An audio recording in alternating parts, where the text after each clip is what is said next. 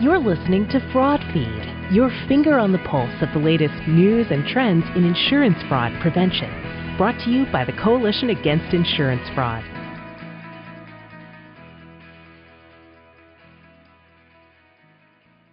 Hello, this is your host, David Veach, coming to you with Fraud Feed.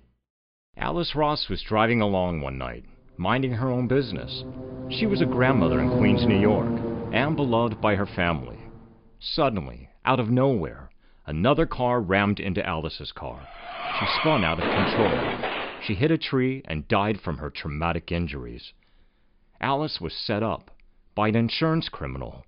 The guy was in a gang that was prowling the streets. He was looking to ambush and maneuver innocent drivers into crashes. The goal was simple: make phony insurance claims for painful whiplash injuries that never happened. Welcome to the crash for cash fraud business. Criminal gangs make billions of dollars in false whiplash claims every year, driving up your auto premiums. Jim Berrigan is director of the Anti-Fraud Unit of Crum & Forster. He also chairs the New York Alliance Against Insurance Fraud. Certainly, staging a car accident is certainly not victimless. In some instances, they even become a violent crime when an innocent victim, or I say an innocent motorist or a passenger or a pedestrian are severely injured or even killed when a staged motor vehicle accident goes terribly wrong. Alice paid with her life, though most setup wrecks aren't that extreme. But you still need to watch out. Any one of us could be next. Most of the time, these crashes happen at a low speed. Maybe a car deliberately jams on its brakes at an intersection, and you're forced into a rear-ender with the other car. Still, no big deal. Just a minor dent, a bumper bender. Yet you see 4 or 5 passengers from the other car. They're groaning and moaning as if they had serious whiplash, painful backs, hurting necks, sore muscles hurting like the devil. So how is all that pain possible from one tiny dent in your fender? They're all play acting, so they'll seem injured to the insurance company. Then they'll all get phony treatment for whiplash that doesn't even exist. That means thousands of dollars of bogus insurance claims that are stolen money. Mark Kolda is with the Minnesota Insurance Institute. You might be traveling down a road and somebody speeds up beside you at a high rate of speed, then cuts in front of you and hits the brakes right away, and then causes kind of a rear-end accident. Then what happens is the people that are in the car in front that caused the accident then will go to a medical provider and then be treated for injuries, and the provider then bills the insurance company a lot more than what was necessary. Stage crashes steal billions of dollars a year around the U.S., and we all pay a big price. It means higher auto premiums, money that we could use for groceries or mortgage payments.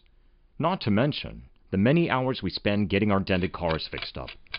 And as we learned from Alice Ross, our very lives could be on the line. Sometimes you're forced into a crash at a higher speed. Maybe it's a rear ender on the freeway or some other busy roadway. This is serious danger. It's how Alice Ross lost her life. Berrigan elaborates. More often that it will clearly appear that the victim was responsible for the accident. And yet, there's another twist. The criminal gang members often just ram their own cars into each other. No outside cars. A guy named Mikhail Zemlyansky ran a huge fraud ring in New York City. His gang made $279 million worth of false insurance claims, nearly all for treating bogus crash injuries. It was a factory line of greed, rolling in super high gear. He hired squadrons of cars to crash into each other. Incredibly enough, many of his crashes never even happened. Everything happened only on paper. It was like some fairy tale of fraud. Zemlyansky had hundreds of cronies pretend they had painful whiplash. If there were awards for bogus moaning and groaning, these fraudsters would sweep the awards on Emmy night. Crooked doctors were on his payroll. They wrote up phony medical reports for equally bogus insurance claims. Some crash crooks go to a whole new level of danger. They put their own children into cars and then ram them into other motorists. A woman named Anna Vondo did just that in South Florida. She packed her kids into her car like little sardines and then caused crashes. Ovando got 6.5 years in prison.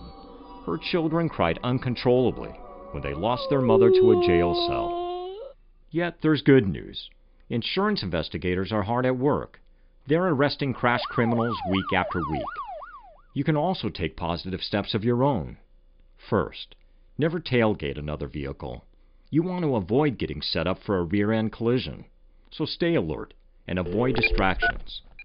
Jim Berrigan. Today, the vehicle itself has become a distraction, whether it's the complex onboard screens or the audio-video infotainment options and GPS devices and Wi-Fi enabled vehicles and phone calls and texts and tweets.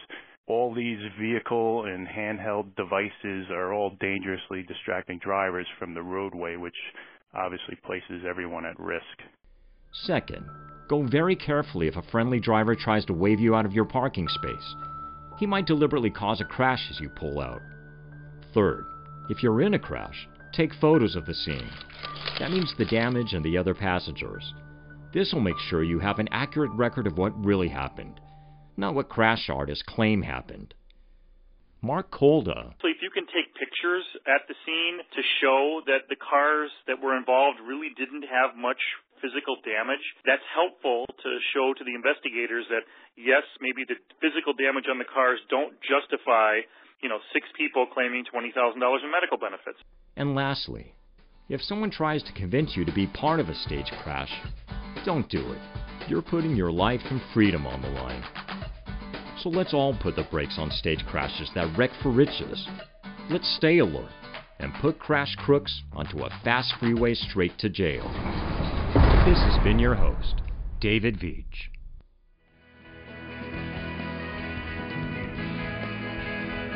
This has been Fraud Feed, brought to you by the Coalition Against Insurance Fraud.